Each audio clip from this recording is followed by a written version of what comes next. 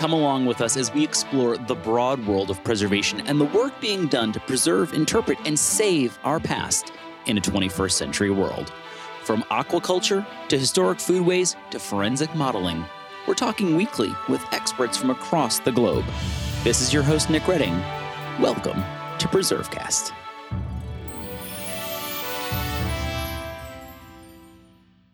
Welcome to another Trades Takeover of PreserveCast. I'm your host, Natalie Henshaw, and Director of Historic Trades with Preservation Maryland. With me, I have Héctor Berdecía-Hernández. He is the Director General of the Conservation Center of Puerto Rico. Héctor, welcome. Hi, Natalie. Thank you for having me. Yes, thank you for being on. Héctor, we have a partnership with Preservation Maryland and the campaign and CENCOR. So we're definitely going to dive into that and what we're doing later. But we like to start out getting to know our guests. Can you tell us about your background and upbringing and what got you interested in history and preservation? So I'm from Puerto Rico. I live in Puerto Rico. Since I was young, I realized I like to draw. I like the arts sector for some reason. So from a young age, I was exposed to museums, galleries, art. When I was during my middle and high school in Puerto Rico, we have something that is called this specialized school. When we are exposed and get trained in different, fine arts courses.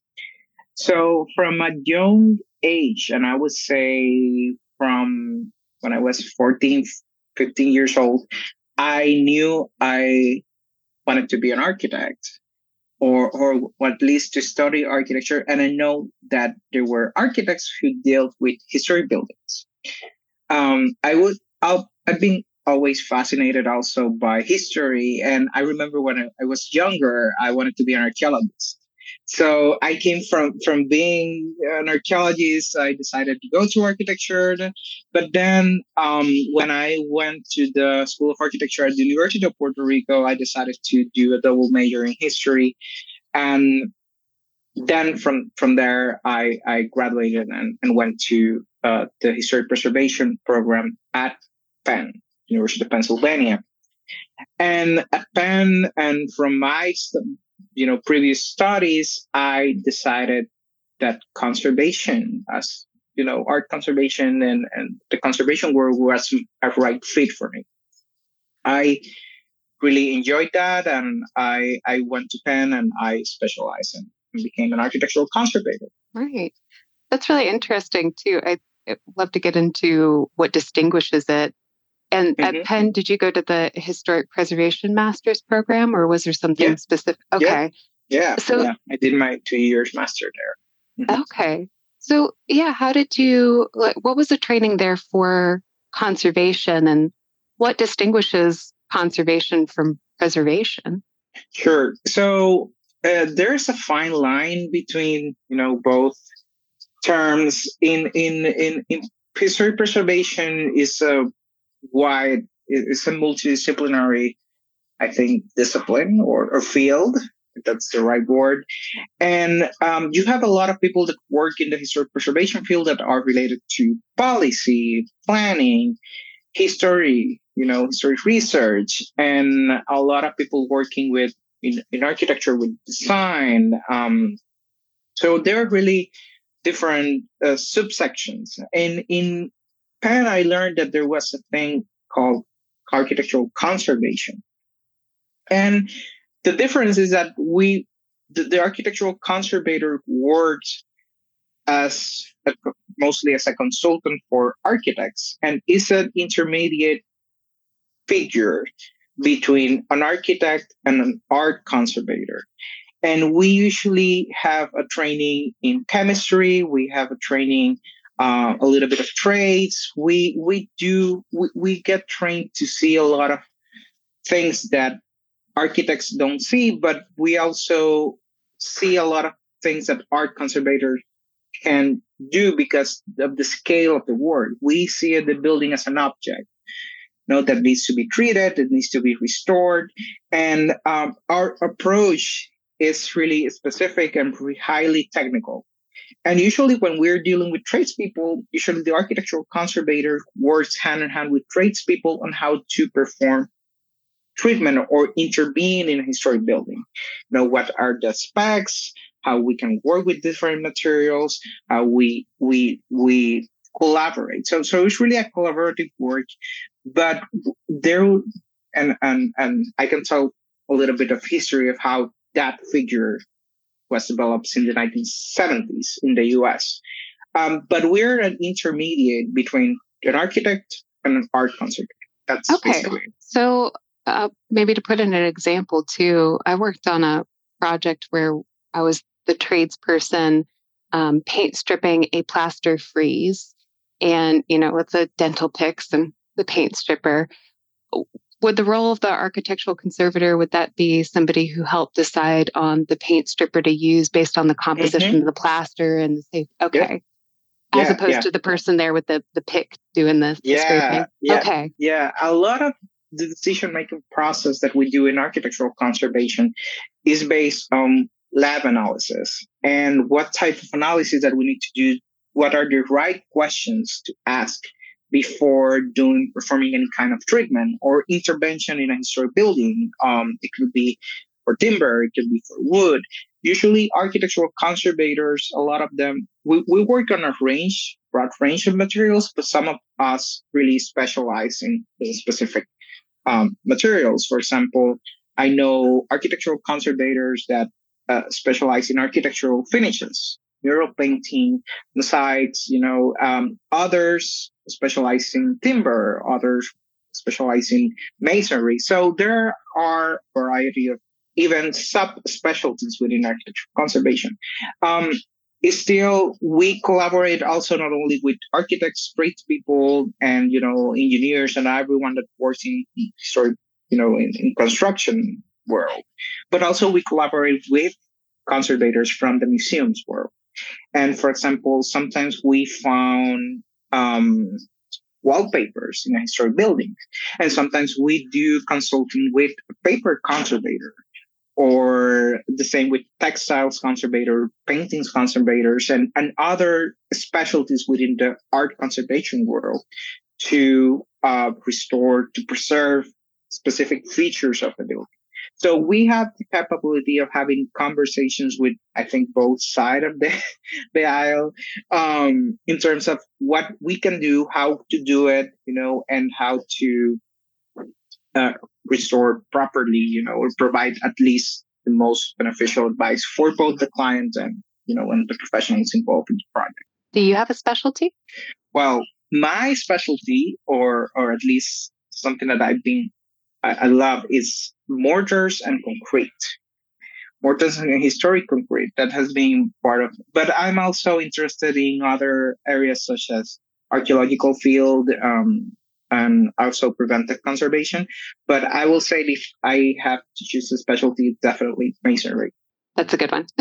Yeah. It's a good one. It's very interesting, I think. So what was your first project as an architectural conservator? Was it after you got to UPenn, or did you get to work in Puerto Rico on something? So when I was at Penn, I was really exposed to like a little bit of those projects. I remember in one of my courses, we did a conditions assessment for a historic vault in one of the oldest cemeteries in Philadelphia. My thesis, which I choose my own topic and everything, it was a fully conditions assessment of an exposed unpainted plaster in a historic church in Puerto Rico, a modern sort of building from 1960s. And I had to do all the chemical analysis, the lab analysis for everything. So I can recommend, the best ways to remove any kind of paintings, consolidants, to consolidate the whole plaster work and exterior plaster work, which is all cement based. So I think from Penn, I got a great grasp of experience. I believe in that's one I choose Penn because I feel that it was really more practical than other programs in the U.S. In terms of at least conservation. But after I graduated, I been working on different projects. For example, one of them was the historic on the historic interior cupola of the capital of Puerto Rico. We did a full condition assessment. We did testing. We helped setting up the scope of work for the whole project. At the Normandy Hotel, also, which is a 1940s historic hotel in Puerto Rico, we've been doing like work with historic plaster ceilings, which they are collapsed, and we are basically setting up a huge project to restore those ceilings in for the restoration of the hotel. So I've been involved with architectural conservation projects for a while, but also as Director General of the CENCOR, I have been exposed to other kinds of projects related to collections care, to art conservation, and also running the day-to-day of a full nonprofit institution. So I've been trying to get both sides of experience with that.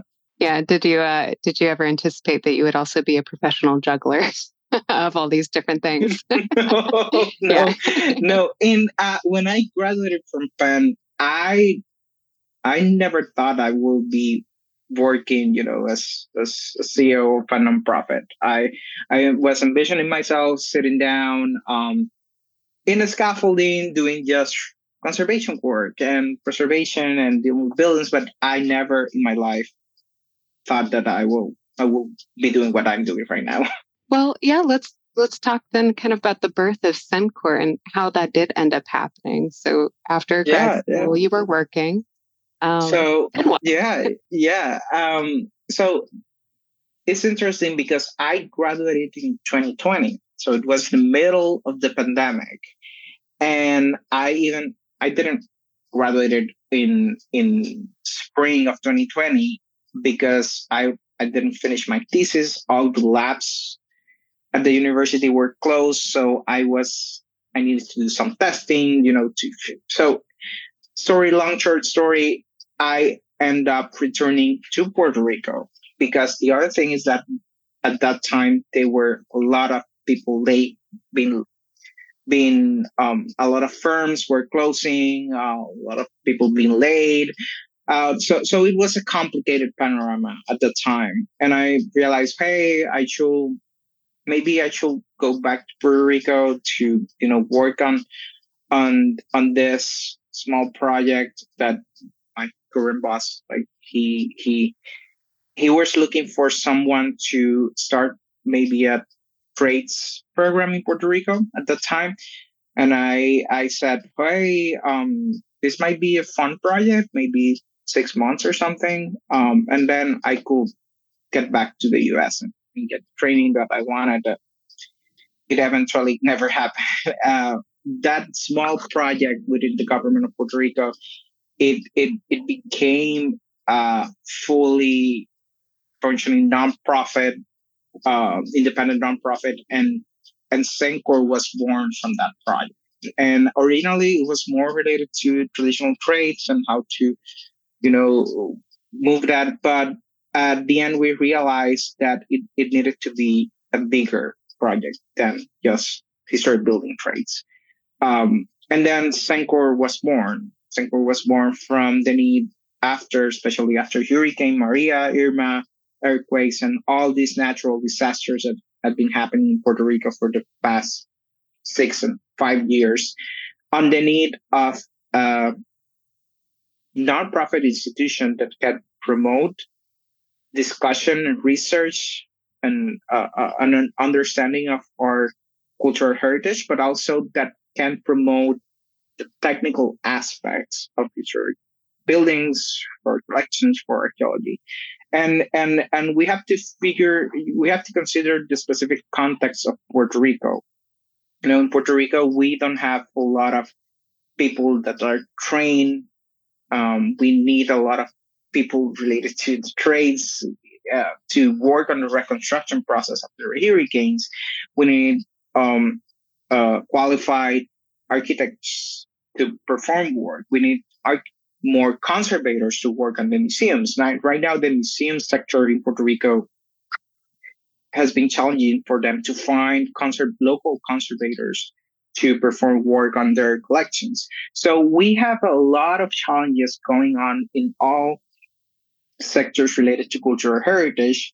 And CENCOR, we see CENCOR as a possibility to collaborate, to connect local institutions with international and national, US-based institutions, to promote resources, because not only the need of people, to perform work, but also how we find resources, economic resources to homeowners, property owners, to specific nonprofit organizations that don't have the money or the means to restore their headquarters, which are usually historic buildings. So it's a challenge, and we've been trying for the past 3 years. We now got on our third year as CENCOR was born in September 1st, to at least to develop a highly sustainable institution. And part of how we did it is that we not only receive funding from donations and grants, but also we perform technical services. We get hired, we get contracted by private owners, local governments, state government to perform work on and do any kind of project related to historic preservation. And we have, so from the beginning, we've been thinking about how to make, not only to help and assist within the needs of Puerto Rico, but also how to make this a sustainable thing. And for that, CENCOR, we had, at least so far, we have been successful. Right. So you brought this point up to the landscape of what currently exists in Puerto Rico. And it sounds like CENCOR is fitting a need that wasn't there. So for one, is that accurate? And then two, what really was that landscape of training and education for anybody that wanted to get into this field in Puerto Rico? What was there, if anything? Well, from one of the reasons I left Puerto Rico to get trained and educated in UPenn was because we didn't have, until really recently, a master's program for people interested in doing historic preservation. So that was one of the issues. The second thing is that we don't have a lot of trades. We don't have a lot of trades training related to historic buildings. Actually, we don't have none. I can tell you that. We have vocational programs that focus on more contemporary work. And I will tell you, for example, woodworkers and carpenters, a majority of those programs, what is happening right now in Puerto Rico, is that they were trained to work only on PVC as a material. So if you find a woodworker right now in Puerto Rico, that got training or they getting trained or whatever, they only work on PVC for kitchen cabinets or for furniture, or so it's really complex because the demand for the services, for the market demands is just furniture using PVC. But something is furniture, and we know that architectural woodworking, architectural carpentry, that's another field, a completely different field. Very different. Yeah. And so that's the situation right now. We got a lot of people that are being trained in, and they're doing a lot of work with PVC, not a lot of conscience about working with wood and traditional trades. And I will say this is not only part of, this is not a problem related to Puerto Rico. This is an ongoing problem also in the Caribbean. in the Caribbean region as general.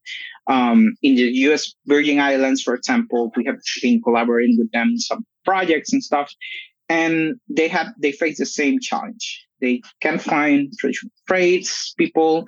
Dominican Republic, they're doing the same. Cuba, so it's a regional concern, and I know it's a worldwide concern about this. So yeah, that's part of what we're trying to do. Is not only setting up a program for them in collaboration with other institutions on how to train the next generation of architectural woodworkers, architectural carpenters, people who can lay bricks, the masons that we need, because we have a lot of bricks, historic buildings in brick in Puerto Rico, but also to sit down with the current key players in the industry, the construction industry, and having a conversation, an honest conversation about what we're doing, how we can change, how we can improve, because that's the only way that we can, change and be a catalyst for change, and see what possible collaborations are, what resources are. And I feel sometimes we failed in that sense because, the cultural heritage sector, we often want to work only within our own people. But I think the key for anything is just to cross out to other fields and start having a conversation and having and do any kind of outreach to them and see how we can collaborate to, advance any kind of situation and overcome any challenge. We're doing that. Yeah, totally agree. We can talk about some of that how to towards the end. I'm going to lay down some of the obvious just so everybody's on the same page. But Puerto Rico, most people are Spanish as first language speakers. Mm-hmm. Yeah. Okay. I know this is an anecdotal question. I'm not going to ask you for an actual data point to prep you, but how many people on the island do you think are comfortably bilingual with English? I don't have the exact number, but I will tell you, Puerto Rico is completely a fully Spanish speaking island. So English, we usually learn English since kindergarten through high school, even university courses. They teach English, and I think if you talk to them, like they can understand. Everyone can understand English here, but we are a little bit afraid of speaking the language and also writing. So but if you go to anyone around, they will understand what you're saying. And that's also another barrier for resources or for funding for preservation. A lot of, as a U.S. territory, we can apply for funding, for grants, for stuff, but the opportunities out there are English. So that's definitely the language barrier. It prevents us from getting access to resources, but also the relationship with the U.S. also prevents us to get other kind of funding because, for example, we got other countries in Latin America, from the UNESCO, from Spain, that we would like to get resources and get people to come to Puerto Rico, but all our foreign relations are controlled by the US. So it's a little bit difficult and challenging to even sit down with an international community or regional community of preservation practitioners to tackle the issues that we are facing in Puerto Rico, which are really specific to Puerto Rico. We have to think that the problems that California are facing, or Oklahoma, or any other state, are really different of what Puerto Rico is facing, and because not only by our cultural differences, as it's a Spanish-speaking country, also I will say that Puerto Rico itself, we see ourselves as a different nation than the U.S. That's another aspect, our history is totally different than the U.S. in most part. The U.S. came to Puerto Rico in 1898, but for other 500 years, we were a colony of Spain. So our history sometimes gets intertwined with the history of the U.S., but also the economic context is different. In Puerto Rico, the poverty rates are increasingly high, access to resources for nonprofits, the challenges and the crisis get overlap of, are like layers. And usually heritage is considered like at the is the bottom of the list of needs, that we have to consider in Puerto Rico. So it's challenging. It's challenging not only by the environmental and the climate change and everything that's happening, but also the socio-economical context of what Puerto Rico is and the political issues that we face. Right. Yeah. And I know we've talked about it before, but after Hurricane Maria, there was funding coming in for some of the cultural heritage, but because of the bureaucratic complications with it being a territory, it just took years. Mm-hmm. Is it still in have you gotten some of the funding for it by now, or is it still in progress? No. And usually, And usually we had some colleagues from other islands around the Caribbean and from Latin America that they wanted to come into Puerto Rico to do some salvage work for heritage and everything.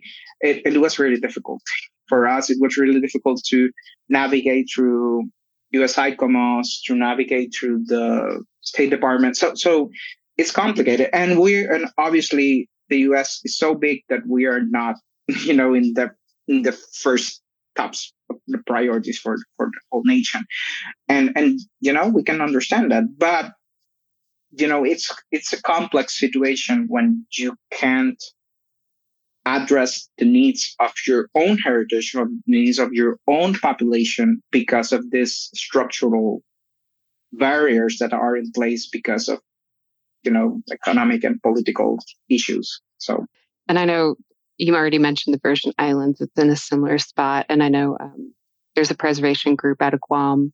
I'm not sure about Samoa or Marshall Islands. I think those are the 5 territories, although I might have missed one and I'll kick myself later. But, it's, I bet they are sympathizing with the struggles that you have as well for all those reasons, how to protect the heritage as a territory and with a history that's distinct from a lot of other contiguous U.S. history as well. It's a lot to chew on. Yeah, definitely. So you've also mentioned partnerships, and we have one. I think you're very great about working with a lot of different organizations on these partnerships. And ours is towards Spanish translations of curriculum. And, we've touched on some of it, but I'm wondering even for yourself, like I have my college roommate is half Colombian, and she was pretty fluent in Spanish, but she went to med school and had to take just a course in technical language in Spanish because she wanted to be a bilingual doctor for people. But learning the technical language of medicine is beyond what most people learn as they're fluent. So they just had a class in that. What was it like for you going to school and learning a lot of the technical language around conservation? Kind of to your point of you can be functionally fluent, but that's way different than being a specialty fluent. Yeah. It was really challenging. For me, I received a good education in Puerto Rico. At least the public university system is the best system, island-wide. But changing completely and getting to a new place like Philadelphia at the time, for me, was a little bit a cultural shock. And one of those... Philly is a cultural shock for me. Yeah. And the thing is that I had to navigate through that, but also the language was definitely something that I really have to learn how to work and not only take. I remember I had to take courses outside of my traditional semester coursework to just refine my skills in orthography, grammar. I have to put a lot of effort on my papers to be reviewed just before the deadline, just to get through. So it was especially my first year at Penn was really challenging on learning a lot of specific terminology, how to think in other ways, and how to put ideas in a way that makes sense. So it was definitely a challenge for me. But I will tell you that this was really rewarding. Now, I remember when I was writing down my thesis in full English. Impressive. Yeah, and I felt really comfortable doing it, and I can communicate it, and that has allowed me to seek specific partnerships and collaborations with other institutions and organizations in the U.S., in the States. Right. And obviously, I think if the more you learn languages, that's the better. I have in my life checklist, I want to learn French, I want to learn Italian. So it opens doors for you, definitely. And for us in Puerto Rico, being able to dominate both languages, it's definitely a blessing, because we're not only thinking about communicating with people in the States, but also we have other minor islands in the Caribbean which they speak English and French and Dutch. So we have that opportunity also to communicate with other neighboring islands in the Caribbean, and share experiences, stories, and I think that's the importance of dominating language. Yeah. Well, as somebody who has partially learned about 3 different languages, I am very impressed at your level of English fluency, particularly in this subject, and also very thankful that you are this fluent. And I, just on a personal note, I guess you could say technically learned Spanish in elementary school, but the classes were truly awful, and I did not learn a thing. I think I only remember pantalones from it, and that's it. Yeah, well, and the instructor yelled rapido at me out all the time. Pantalones and rapido. Yeah. I mean, it's practice, and everyone can. I think everyone can learn. You just have to be patient with yourself, and and think. And now I will say it's interesting, because half of my thoughts are in Spanish, but half of my thoughts are English. Oh, cool. And sometimes I have to think about what I'm going to say. I should say it better in English, but I have to think about how to do it, to say it in Spanish. So it's complicated, but it shows how our brains are wired, and they're it's another world. It's wonderful, but yeah. Well, I'll pull out some stats too about our partnership, and especially this language component, because we have both talked about the push in preservation to become more inclusive and diverse. And my experience on job sites is that it is already diverse. Mm-hmm. And many of the people working on historic sites are first language is Spanish and primary language is Spanish. And very many non-white people working on these historic sites. There's not a lot of gender diversity, and that's like one of the areas. And so when we talked about it, it's like, it's not necessarily that we need to get more Spanish speakers on the site. It's that we need to make the certification and educational resources accessible to them. Because many of it, like I worked some very skillful masons from Guatemala and Mexico, and they definitely knew what they were doing. We don't need to train them. What we need to do is resources to show that they know what they're talking about. And so, the U.S. has the second largest population of Spanish speakers in the world, with over 41 million native Spanish speakers.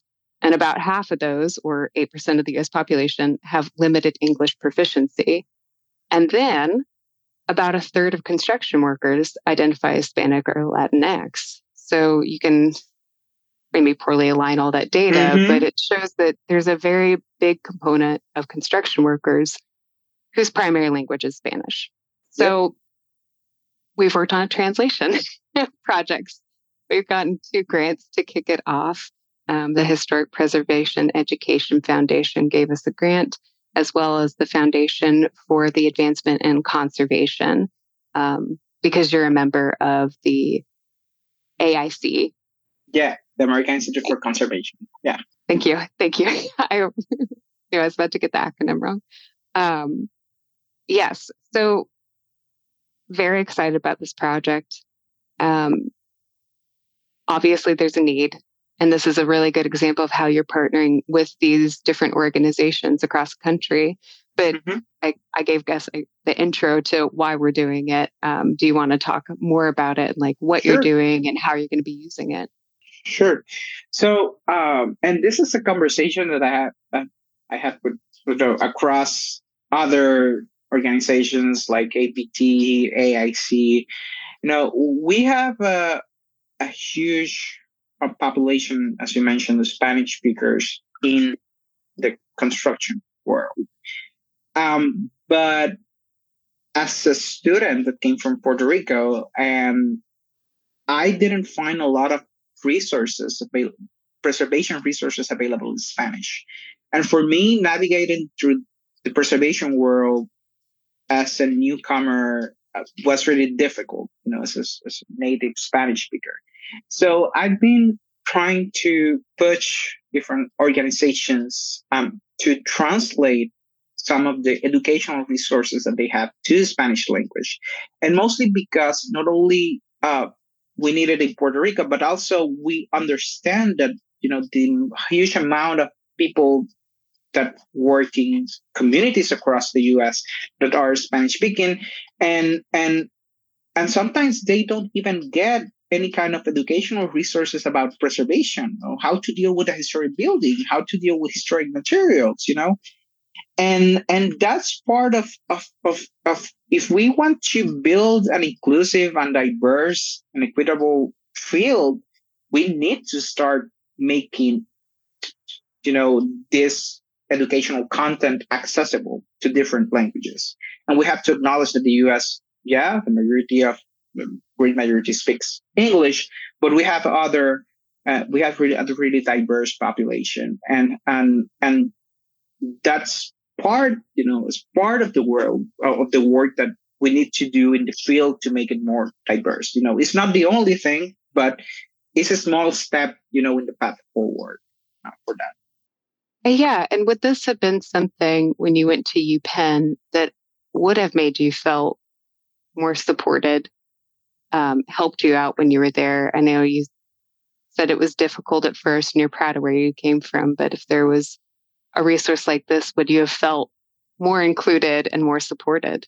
So I think one of the good things from my time at Penn was that I wasn't alone. I have one of my colleagues, friend Monica. She's also from Puerto Rico. So we were in the same class, and I had the chance and the blessing of navigating the whole grad school experience with her. So there was a lot of support between both of us as Spanish speakers of the assignments, the content, the readings. If I didn't understand something, she will explain, and that helped me a lot. But I recognize that not a lot of Spanish speaking students that move to the States to get education, their graduate level education, have that opportunity. So in my experience, I was lucky. And part of the things that, again, I think it's important to acknowledge that preservation, and I saw that in Penn, I saw that in every meeting or conference that I attend, the preservation field is not diverse. It's mostly composed of white people. And even though, and that also is a problem because it talks a little bit about what type of heritage we are considering heritage, what Yep. is deemed to be preserved and what's not, and excluding people from the trades, excluding people from the actual preservation work. It's difficult because it's a challenge first, but also it's problematic because we have the chance there of excluding histories that usually are not considered or not visible, to everyone. So in my sense, for me, I will tell you my experience. That was my particular experience, and one of my missions within the field is to start building up, those small changes to make the field more accessible to other people. It's a great mission.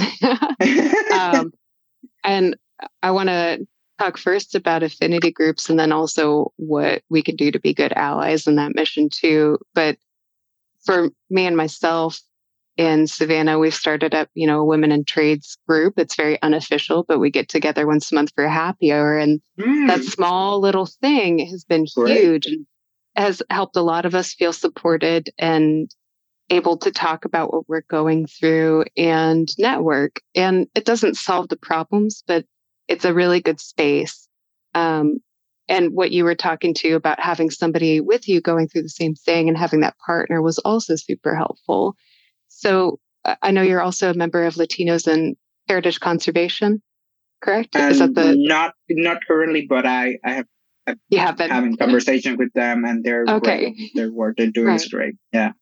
Yeah. So, groups like that, I think, can be a very powerful, play a very powerful role in this, in both getting more people into it and giving that space for people as well. Mm-hmm. So, yeah, I mean, I was going to ask you about that. But what are your thoughts on something like that, affinity groups and their role in this?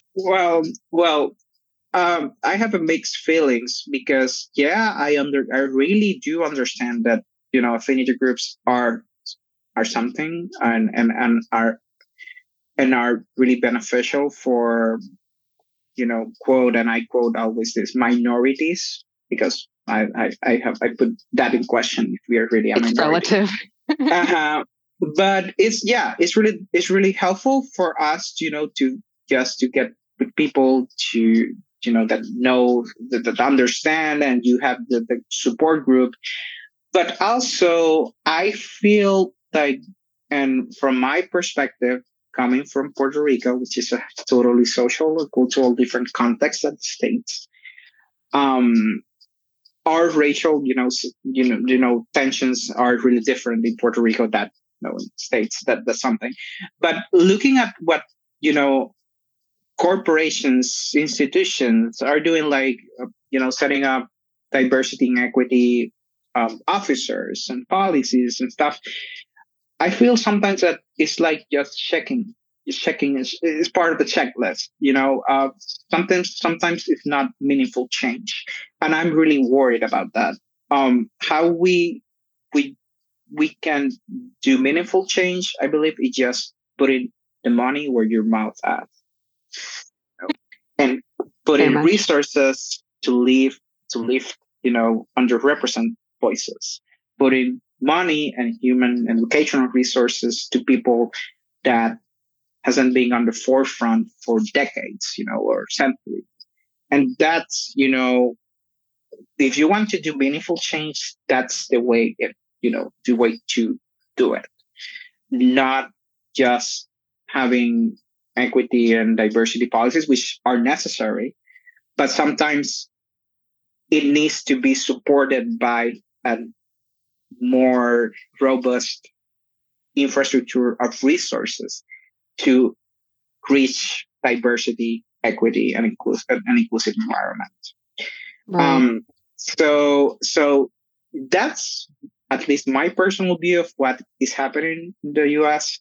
And we still having the same racial tensions, the same issues. The political context is not helping at all, in solving any of these issues. but we have to be first strategic of how, to promote diversity in a meaningful way, not only on papers and just for a slogan or a marketing campaign. And again, putting resources, available to be available for underrepresented people. And I think that's crucial for, to advance real and meaningful equity, diversity, and inclusion. Right. And instead of minorities, I liked what you said, the underrepresented, because that's more accurate to, what's actually happening too. Mm-hmm. Like I said, on job sites, it's pretty reflective of the U.S. population, but in admin and the decision making, it's not reflective. Mm-hmm. So to the next point about being a good ally for this, I think you and I got connected because we were introduced by some people, kind of early on when I started my role and you started yours, some people introduced. And my goals have been trying to get some resources behind this and listening to what's needed and getting more of those connections and seats at the table. But I guess a self-assessment too, making it real. Is that effective? Is there anything more different that we can do? And I guess it's also a podcast, so people can't see me. I am white. I am a woman, so I'm a minority or underrepresented in that aspect of construction, but I am white. What more different can we be doing in this role to help support these goals and this mission? I think that's a complex question because there's so much going on. There are different factors, and I will tell you this, for example. I navigate between the field of preservation, but also the field of art conservation. And for example, in the field of preservation, we have a lot of white men, working in constructions and engineers, architects, trades. But on the other side, in the art conservation world, the vast majority of conservators are white women. Interesting. So in those two different contexts, I'm myself.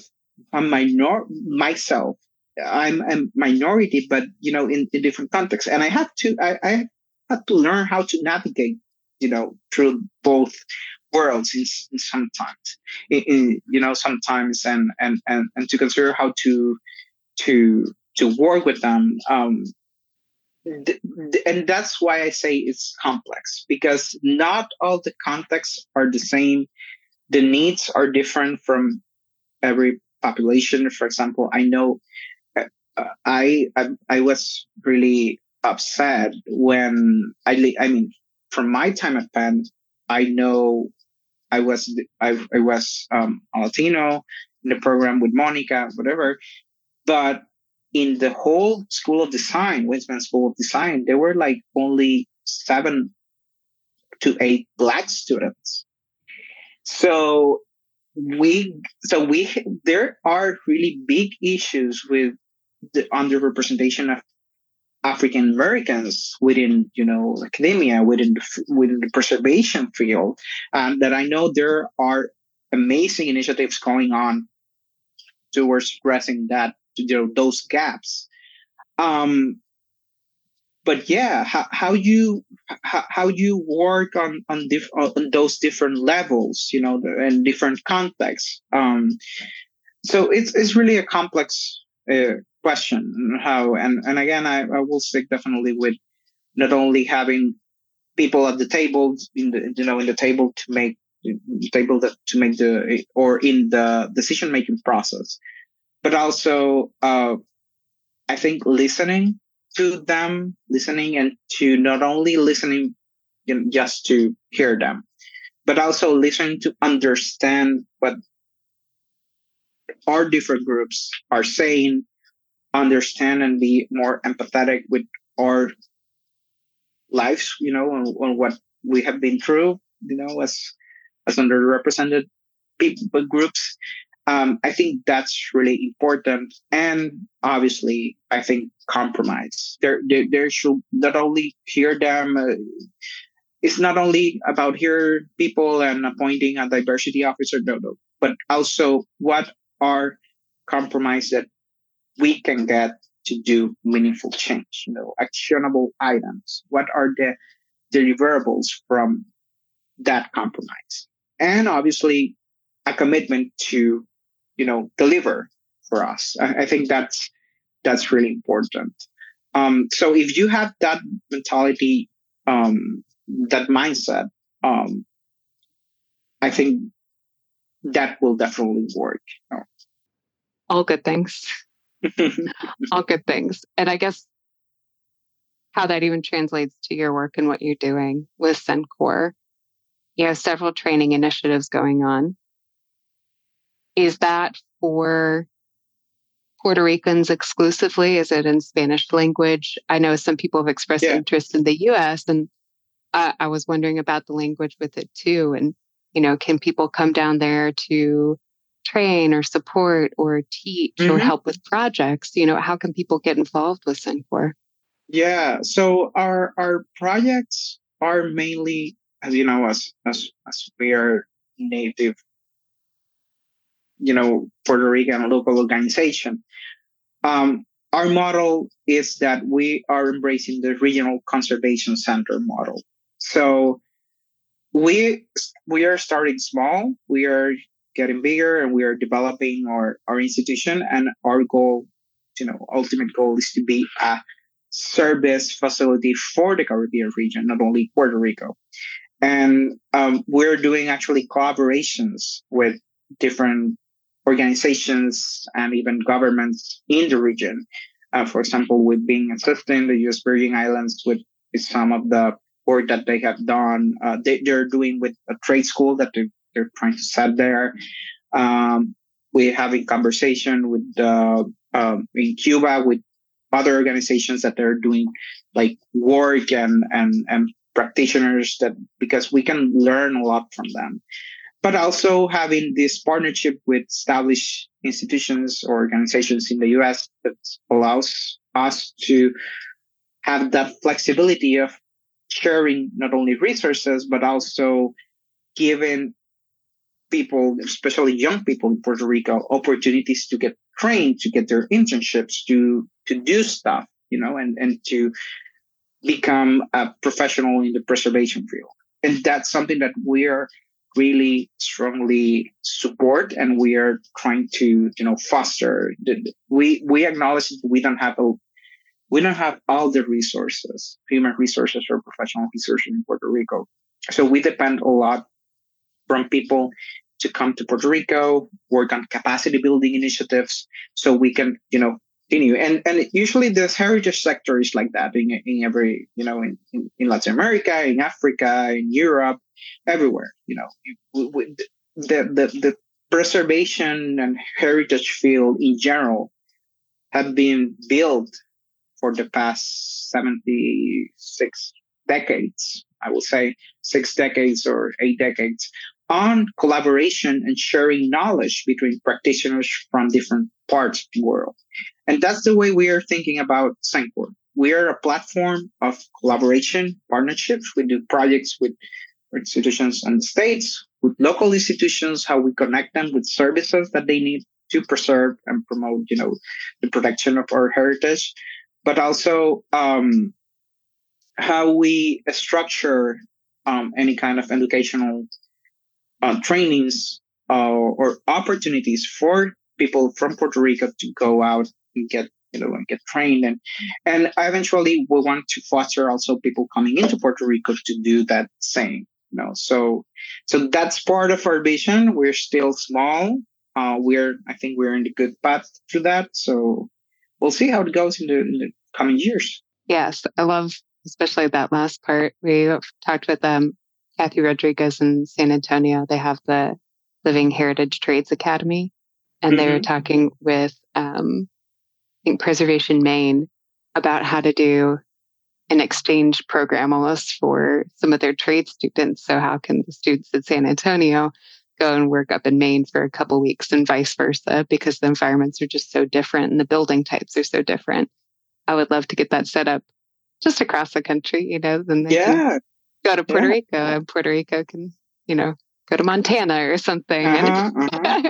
That would be very cool. Yeah, hopefully. And and again, considering our context is a little bit complicated because our heritage is different than from Montana, and the terminology, the materials. So it's challenging, but we can work through that in terms of how to set up training and collaborate. That's our goal. So right, and we can make it more relevant, but having a fun difference can also reveal like the whole spectrum of what you can work on too. And in Savannah, there's not log cabins, and I worked with HistoriCorps out in Denver, and suddenly got to work with a lot of log cabins. And that's just not something I ever would have gotten my hands on in Savannah. So I think there's a lot of interesting possibilities. If anybody listening feels like funding them, we're receptive. Stay with the translation.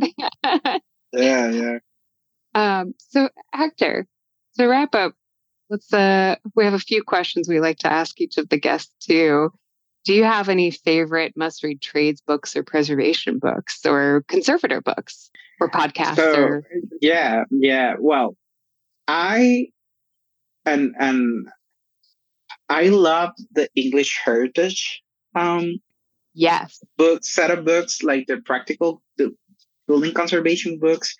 My God, I love them. And for those who don't know, they can look it up in Amazon or other websites. There's a set of 10-volume series of different topics: timber, plasterwork, mortars, glass, concrete, and they're amazing. I mean, they show from the history, obviously, or UK based, but they show a really good understanding and depth of not only the history of the materials, construction technologies, but also how to assess, repair, what are the considerations, even the legal aspects of how to perform preservation work. My dream is to have something like that for Puerto Rico in Spanish, and that might take like maybe a couple of decades to get through, but definitely those are my to-go books, and they're really helped me out a lot as emerging practitioner at the university to learn more about. Also, I think the U.S. has something similar, which is the preservation briefs of the National Park Service. Right. Definitely really helpful. I think the majority of them are not updated, and that's something I'm having a conversation with the folks at the National Park Service, and they're really pushing and trying to update them. But they're really helpful. If you're an emerging practitioner and someone that is curious and wants to learn more about the technical aspects of preservation, those are two of the main resources. I have other books that I can talk about, like, for example, Conserving Buildings from Bernard Fielding. We have other books, for example, the Tom Yester book about 20th century building materials. I love that book also. Yeah. Actually, he was my boss, so he signed me a copy of the book. Yeah. So those kind of books I really enjoy. I enjoy them because you can learn so much from them. Yeah, and they're really basic. The language is really basic and not. They have a balance of highly technical stuff, but also something that you can understand. And I can talk more about other more highly technical books of conservation, but for general audience, I will definitely recommend those. Those are both really good primers, and I can definitely attest to the preservation briefs. They're great how-tos if you need to get started and publicly available. All right. So if people want to learn more or find out more about you, how can they do that? Where can they go? So I'm on LinkedIn. They can look at my last name, Berdecía-Hernández. Also, you can go through our website. It's the Conservation Center, CENCOR, CENCORPR.org. We're online and also on social media on X, LinkedIn, Facebook, Instagram, CENCOR PR, at CENCOR PR. And obviously in Spanish, it's Centro de Conservación y Restauración de Puerto Rico. But you can look at it and you can also subscribe to our newsletter. So we're publishing everything that we're doing, events and stuff that's happening. It's mostly based in Puerto Rico, but again, in the future, we want to expand and have more collaborative projects abroad. So, yes, and we'll have links to those in the show notes, as well as the preservation briefs and the building conservation books. So, last question. What is your favorite historic place or historic site? I know it's like I didn't say this at the beginning, but the reason I end up in preservation is because I studied in, I think, most beautiful school in Puerto Rico. It's one of the biggest schools in the island. I think it's the biggest. Actually, it's a Spanish revival style building from 1924. And, for me, it's amazing. It's the Central High School. If you are curious about it, it's Central High School in Puerto Rico, Santurce. And that was my inspiration to work, on history preservation, definitely. I spent my middle school, high school there learning. I saw the issues that the building itself faced, about deterioration, flooding, everything. And I think one of my dreams still is to just be involved in any kind of preservation project for that building in my future. Right. So that's my top choice. Is it in San Juan? Yeah, in Santurce. Yeah. Okay. I think I found a photo of it, and if so, we'll share it. It has a full columnade in the front. These huge columns in the front. It's a beautiful, beautiful building. Yeah. Is it this one? Can you see it? Yes. Yep. Okay. We'll also put that in show notes because, that's beautiful. I can see why you got into preservation. That is gorgeous. Oh my God. And the ceilings are plasterwork from the 1920s. The original roof system is still in place. It's really deteriorated because of the hurricanes, and major part of the building is has a lot of integrity. Actually, from 100 years from now. So. Oh yeah. So it's a really wonderful, wonderful building. The cross ventilation system, the way it's assembled, the materials. It has terrazzo from 1920s in the interior. So it's wonderful. Yeah. I love how these stuff, impressive and inspiring historic structures can get people into it. I think that's why we all have this story and why this question could be hard for some people. Yeah. But that one, that's fantastic. You're lucky you got to go there. I'm jealous. Personally jealous. Well, Héctor, thank you so much for joining us. I know we've been talking about it for a while, and it's just been very great to have you on and have people learn about what you're working on and CENCOR and everything related to it. Wonderful. Thank you for having me, and have a great weekend. You as well. Thanks for listening to PreserveCast. To dig deeper into this episode's story, head over to preservecast.org for show notes and our collection of previous episodes. Don't forget to engage with this podcast by subscribing, commenting, and leaving a review.